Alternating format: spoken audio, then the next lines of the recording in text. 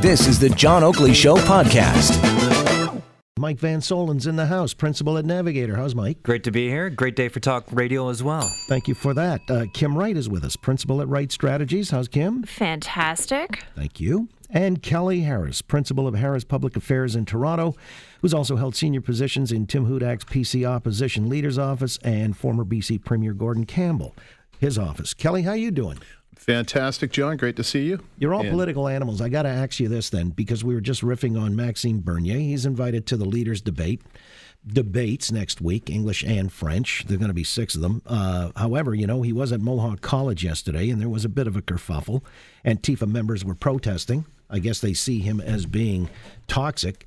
Is he too toxic for the leaders' debate even, or should he be invited or disinvited for other reasons, Mike Van Soelen? Well, he shouldn't have been invited in the first place. I believe it's just, the Liberal Party sort of playing with the rules because they think it will distract from, give him a stage, and any vote for him, in their view, is a vote away from the Conservatives.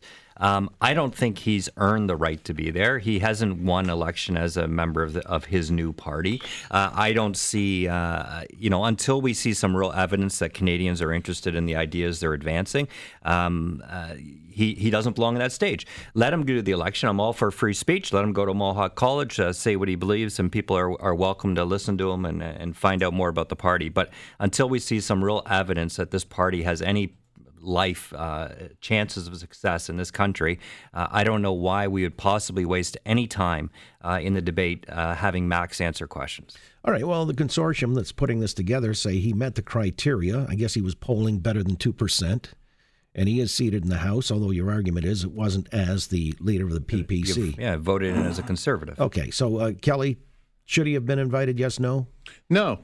If the criteria is you've got a seat in the House, then why isn't the bloc at the English language debate? Apparently they're going to be. That's my understanding. Excellent. I've never been a fan of having Max in the debate. I think it invites a whole bunch of hate speech, and while I appreciate there are people who say that that's just free speech, you know what? I don't want him on the debate stage. I think he for so many reasons, but the day he decided there was in both official languages, an 8-part Twitter rant saying that his supporters should go and attack Greta Thunberg, a teenage girl, then no, that's when he lost all moral credibility to be on that stage. Did he actually say attacker? Yes, attack.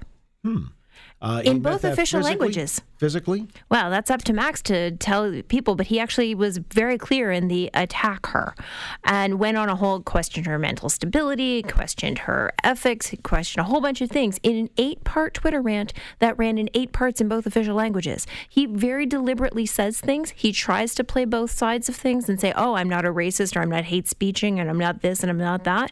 But you know what? He's not putting down any of his candidates who are saying racist things or hate-filled things. In fact, it's practically encouraged within the PPC. And we saw it yesterday in Hamilton. They knew Hamilton has been ground zero for some of this divisive, hate-fueled animosity. And we saw this at Pride in Hamilton, where there was an altercation. And while, yes, I don't condone the Antifa folks yelling at an older woman crossing the street. With a walker. With a walker? I don't condone them yelling, period.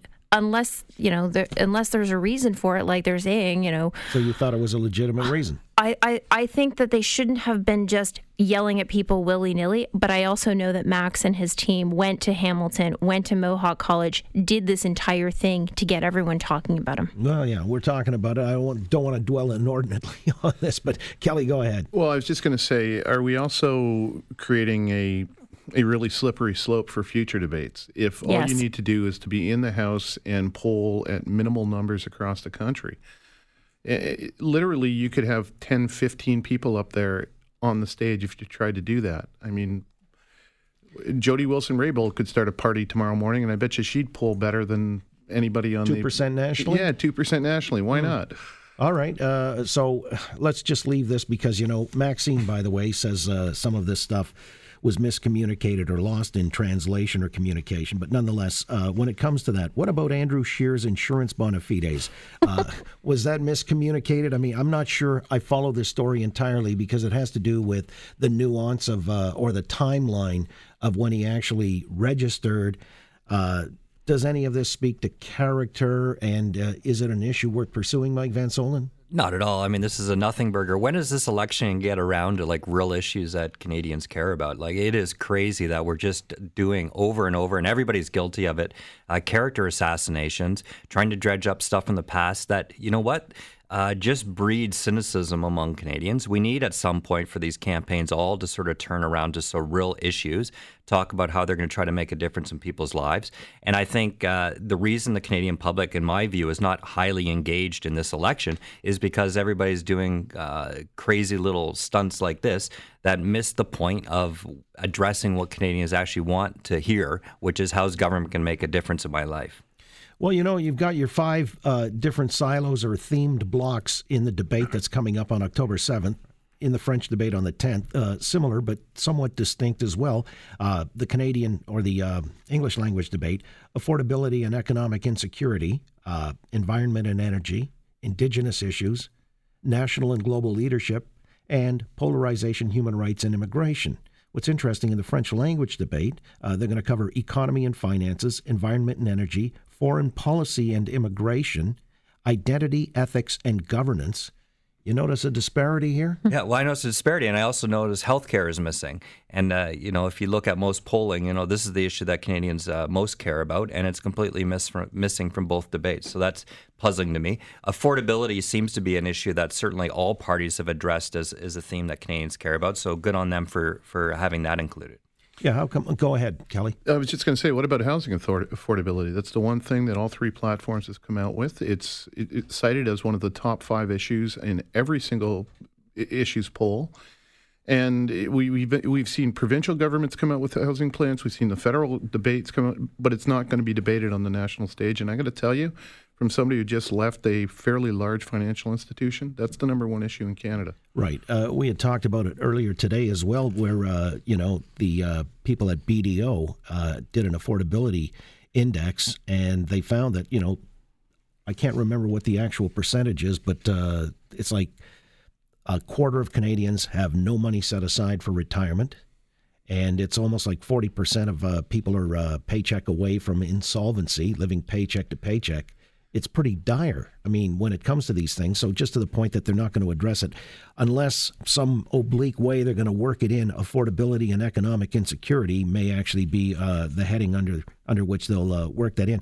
But they got 5 themes. They say they're going to take questions from Canadians and work in 1 question per topic with the 5 moderators.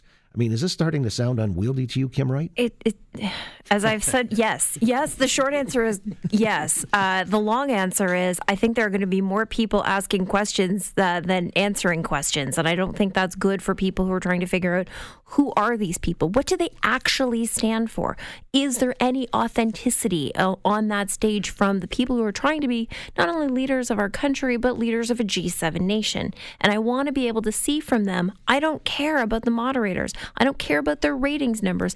I care about what the people who are supposed to lead our country and be moral leaders on the world stage have to say about these things. And if they can't show up and be seen and be heard, then I think the debates are a failure from that metric.